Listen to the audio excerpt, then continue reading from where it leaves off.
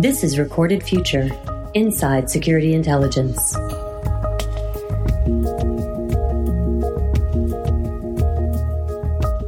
Hello, everyone, and welcome to episode 176 of the Recorded Future podcast. I'm Dave Bittner from the Cyberwire.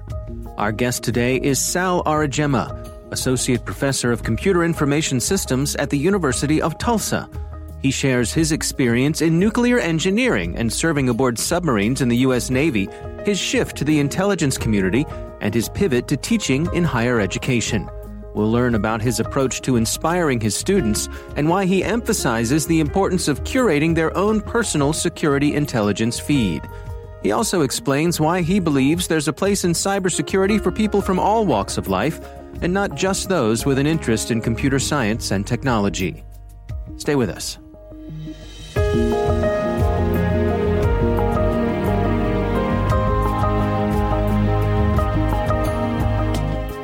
My undergraduate degree was actually in nuclear engineering, and I went straight into the Navy, into the submarine force.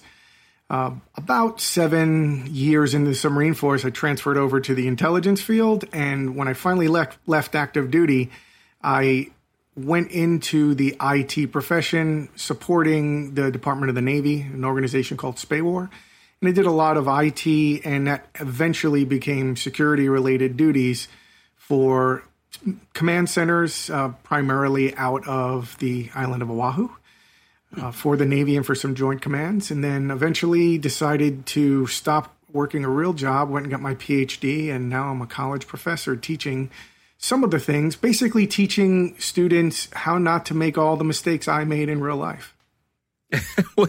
What kind of mistakes are you thinking of there? Well, it's interesting to say that because last night I had my introductory online Master of Cybersecurity class, and I was trying to tell the students that I didn't go out there looking to become a cybersecurity professional. I actually didn't even like cybersecurity that much because at the time when I was doing IT, security was bubbling up in the Department of Defense, but it wasn't really fully embraced in all areas.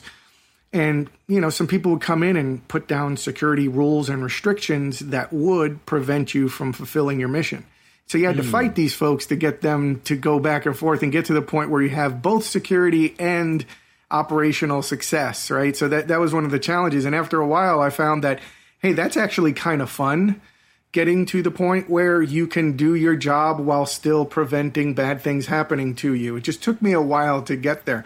And I mean, I'll admit, when almost everything I teach in fundamentals of security classes, I will have violated by accident or on purpose, because at some point or another, there was a security rule or mechanism in place that stopped me from doing something that I was required to accomplish.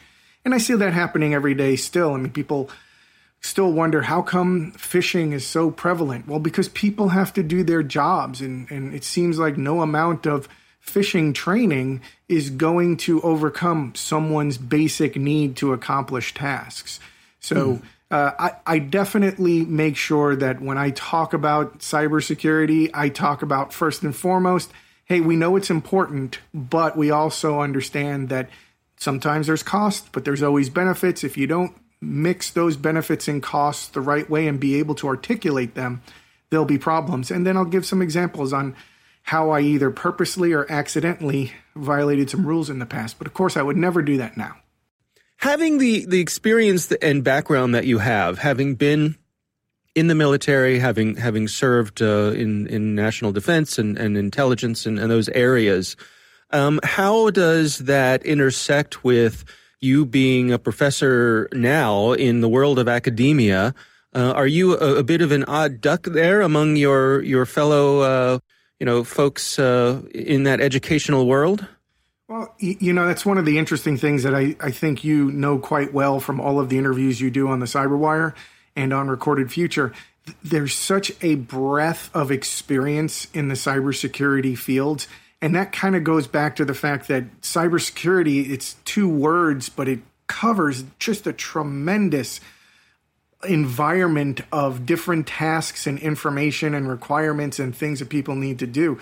So when someone says, I do IT or I do cybersecurity, I'm like, you need to be a lot more precise on what that means because I really don't know yet, right? And so in education and security, yes, we have some traditional, incredibly smart, brilliant people that come through and they'll go and get their PhD and go straight in, and they'll do some amazing technical or behavioral or psychological research that helps with cybersecurity. And then fortunately, we do have a lot of folks now coming back into academia that are bringing with them, 5, 10, 20, 30 years of real world technical and procedural experience to bring that common sense focus to not only the research that's being done nowadays, but also bringing it to the classroom. So our goal, especially at the University of Tulsa with the diversity of instructors we have, is to try to have our students, when they walk into that first job doing cybersecurity related tasks, that they kind of have a good grounding of what reality is as opposed to what a theory or a textbook says.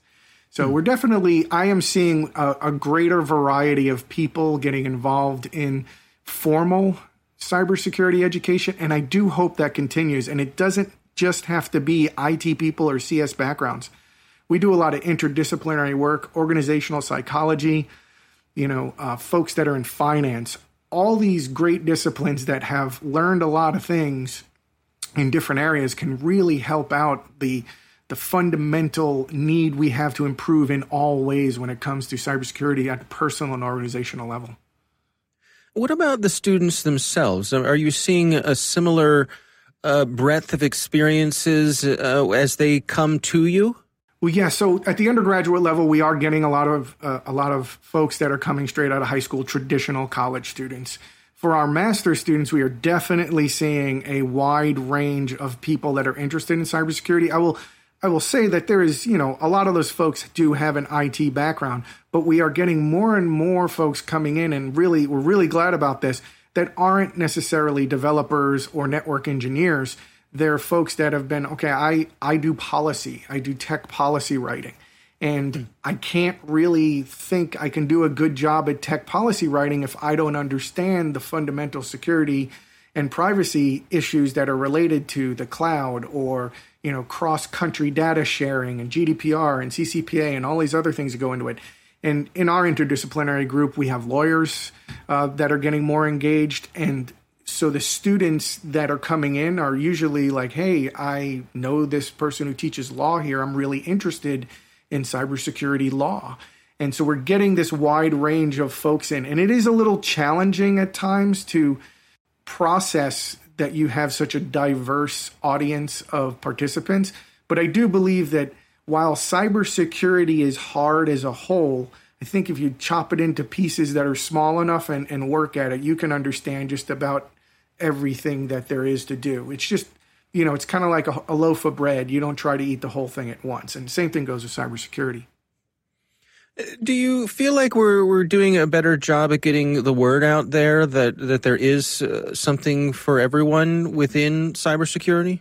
I think we have a ways to go with that. Part of the problem is folks immediately, at least the ones I interact with, whether I'm doing presentations to parents or to companies that need a speaker, they kind of think cybersecurity, mysterious computer programming, and they really kind of stop there. They think it's just technical and too hard to understand, and therefore we only have to let engineers worry about it. And of course, all of us in cybersecurity is like, well, no, that's, engineers make great products and manage stuff, but all of the policy and the work that goes beyond that, it requires everybody to participate.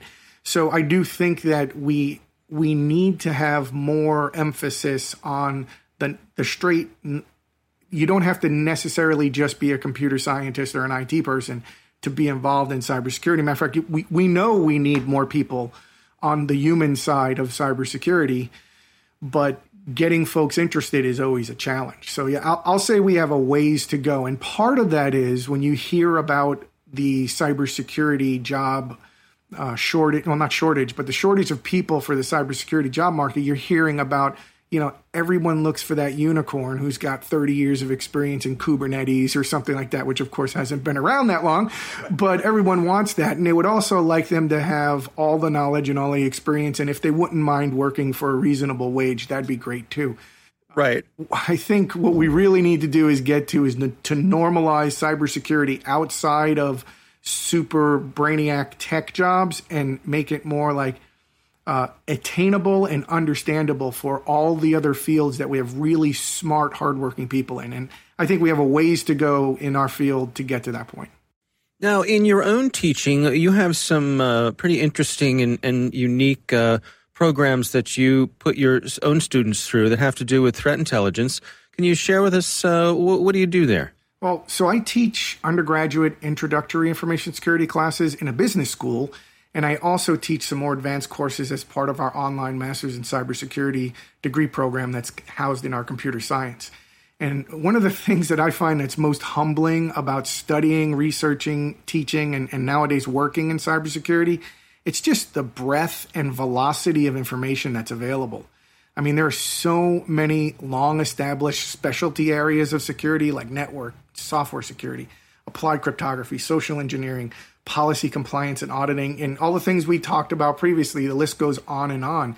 And each of those areas is deep and can be quite complex. And for many of us in the field, when they say, hey, you're a cybersecurity professional, you're kind of expected to know a lot about all of these things, as well as keep up with the latest trends, the products, future predictions. And, we only have so much capacity to understand these topics. We then have to translate that to some of these deeply technical and theoretical concepts into something that non-security professionals not only will understand, but will be able to act upon. So given the fact that the field is broad and things are changing so fast, we need help from organizations and individuals that are out there that are finding the data, analyzing it, processing it, making information, and then making it available to us in a way that really kind of focuses our effort on what information we're looking for and how we can use it. So one of the things I do in not only my undergraduate introductory courses, but also at the graduate level, is I implore my students to create their own dedicated pipeline of resources to stay current on information security related news, as well as to start identifying trustworthy sources to use when, not if, they're eventually tasked to investigate some new or maybe even old topic related to security. So I call this process developing their personal threat intelligence feeds. And what it really boils down to is developing and using a reliable list of security-related media that does the hard work for you in terms of the background research and the analysis, and packages in a way that helps you stay aware and is trustworthy enough that you won't feel foolish if you go, hey, BuzzFeed just said that there's a new vulnerability out there on my car. Right. I'm like, well, maybe we should try to find something a little more focused on automobile security before you go there.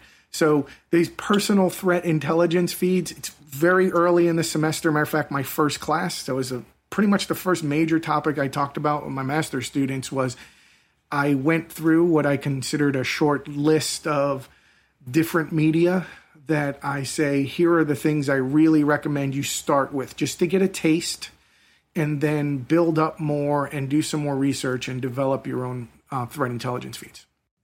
And how do they respond to that? What do you find that different students, bring their own preferences to that? Well, let me tell you how they start and how they end. So I can tell you that I survey the students before we even get to the first class, and I kind of ask them, how do you get your cybersecurity news? Like, you're interested enough to take this course. For the master's students, you're working full-time most likely, or if you're not, you've decided not to work so you can study cybersecurity. How are you keeping current and finding out what is important? And especially for those folks that are going to be going into research, how are you identifying the gaps out there that you want to help fill in the knowledge of cybersecurity? And it's really interesting. My number one answer I get every semester for probably the past several years is, I really have my Google News feed tuned in. And I'm like, yeah, you don't. Not that Google News feeds aren't great. I mean, I have mine on my phone, and the articles I like to get are there. I say, but what about all the things that aren't in your feed that you don't even know to tag? And they're like, well, those things might not be important to me. I'm like, well, how do you know if they're important? So that's why I try to introduce them to things like the Cyberwire podcast and Recorded Futures Daily, the Cyber Daily, things that give them, hey, here's what's going on currently, here's the information, and oh, by the way, here's some analysis to help you to try to understand why this matters. Because until I get to the section on vulnerabilities and I go, look, there's 100,000 CVEs. Not all of them are going to be important to you. But the ones that are important to you could take you down if you're not paying attention to it and taking the right actions. But how do you know? Well, you can wait for things to get published with CVSS scores and wait until your vulnerability scanner is updated with a good signature, and you're going to do those things anyway. But if you're not, keeping track on what the breaking news is, if you have a piece of critical information or a system out there, well, then, you could be on the wrong end of a Krebs on security article, and none of us really wants that. Well, and so then what happens throughout the semester when you revisit it at the end? What's changed? So what I do throughout the semester is I kind of prove the value of having good variety and reliability of sources throughout the semester. So when we get together, if it's an online course, if we're doing weekly get-togethers or in person for undergraduates, at least weekly, I will bring up a current cybersecurity topic, and I'll just say, hey, did y'all hear about this? And it doesn't necessarily have to be breaking news. It could be something that is that has happened in the past, but it's coming back up. And find out if students care about it and if anyone has read about it, and have the students talk about it. And the folks that listen to the security podcasts and read the newsletters and sign up for them, they start getting more and more into learning about the topics, so that by the end of this semester, I may not even have to bring up a topic. My job may have to be, hey, we don't have time to talk about 10 of these today. Let's vote on 3, and who's going to take the lead on this and start talking about it. And what I find by the end of the semester is you'll see the influence of these curated resources really having an impact on students. When they hear about something, they go beyond just the title. They're looking at, okay, there's a vulnerability. Here's why it matters. Here's what organizations can do about it. And, here's what you should be looking for. And beyond just vulnerabilities, it's like, wow, we have this new regulation coming out. How could this impact us? So one of the topics I'm going to talk about this semester is, TLS version 1.3 and ESNI. And, those are easy things to look up. But it's harder when you start talking about, hey, is there ethical considerations in terms of turning on TLS version 1.3 and ESNI? Maybe there are. And you might have to, influence people on those decisions. So let's find out about it. And to be honest with you, if you don't have a personal threat intelligence feed system as a cybersecurity professional, you're always going to be chasing stories or tasks that your organization comes to you to ask about. I prefer to be at least more aware than my supervisors on cybersecurity for my organization, at very least more aware, and definitely prepared to answer, hey, do we have to worry about X thing that was just reported on CNN? It strikes me, too, that there's a time management component here as well, to not have to, who has the time to dig through all these things? And the answer is, some folks at the Cyberwire and at Recorded Futures Cyber Daily have the time to do it, but they're paid to do that. But most people don't. yeah, that is really the key thing. And that's why that's the number one thing I focus on is I'm not saying I'm tricking my students or anything like that, but I'll come in the first few weeks and I'll start spouting out things like, I know everything about cybersecurity. And really, I'm probably talking about the things I heard on my daily Cyberwire podcast in the last 2 or 3 days that make me sound much smarter than I am.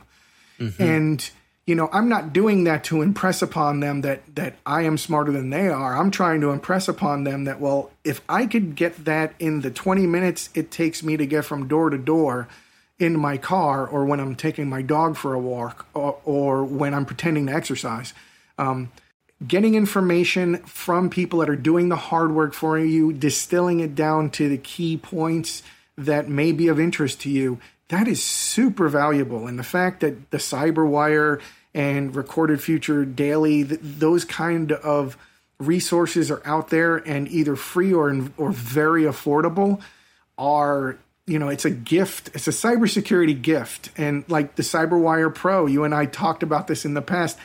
I did not appreciate the depth of the material and just the great resources that are available for very little money in terms of the value I get. I do a lot of research, not just from my academic research, but companies will come up and go, hey, we want someone to talk about this new policy or disinformation or something like that I'm not an expert in. Well, if you have those personal threat intelligence feeds kind of built up, you'll probably be able to find a good resource to get you where you need to go. And places like Cyberwire Pro and Recorded Future, they do a lot of that work for me. I am very happy to let someone else do a lot of hard work and me take credit for it. Of course, I'll cite them, but I prefer to do less work. The military has taught me that if you can get to the destination by doing less work than more, it's not bad. Yeah. What sort of advice do you have for those students who might be considering a career in cybersecurity, or maybe someone who's thinking of switching careers, to going down a new path? Do you have any words of wisdom? Two things. If you are in a career that isn't cybersecurity now, awesome. You are bringing domain knowledge that people that are in cybersecurity already may not have. Have a woman in one of our classes. She's like, I'm not very technical. I've been working more on the finance and the human resources side. I'm like, fantastic. You know what cyber criminals want? They want our money. And who do they go after? Our HR professionals. And she understands those fields so much better than I ever will because she has a decade or two experience. So what I'll say is, if you are outside of cybersecurity and you're thinking about coming in, you're not at a disadvantage just because you don't know the technical side yet. You'll learn that. You're at an advantage because you have domain knowledge, and the things that you learn in cybersecurity, you will be able to relate to your experiences in your job or in your previous education. So please join us. There's room. We really need the extra help, and we need to not be in an echo chamber of saying the same things to ourselves. We need new ideas and people coming in to tell us, you can tell me not to click on a link, but how about you just don't give me the link to click on if it's bad? Things like that really can impact how we build our tools in the future. For students coming in, don't be overwhelmed by the amount of things that are called cybersecurity. It takes time, it takes experience, you have to get some hands-on knowledge, you have to go out and do stuff. But build a good foundation, be humble, be willing to learn, and most importantly, I'll say, once you learn something, teach it to other people, help the field grow. And even if folks aren't going to go in cybersecurity, raising the bar so that those cyber criminals don't have easy pickings on us, that's a contribution to society. And I think everyone in cybersecurity should be doing their part to educate the masses. Our thanks to Sal Aurigema from the University of Tulsa for joining us. Don't forget to sign up for the Recorded Future Cyber Daily email, where every day you'll receive the top results for trending technical indicators that are crossing the web, cyber news, targeted industries, threat actors, exploited vulnerabilities, malware, suspicious IP addresses, and much more. You can find that at recordedfuture.com/intel. We hope you've enjoyed the show and that you'll subscribe and help spread the word among your colleagues and online. The Recorded Future podcast production team includes coordinating producer Caitlin Mattingly. The show is produced by the Cyberwire with executive editor Peter Kilpie, and I'm Dave Bittner. Thanks for listening.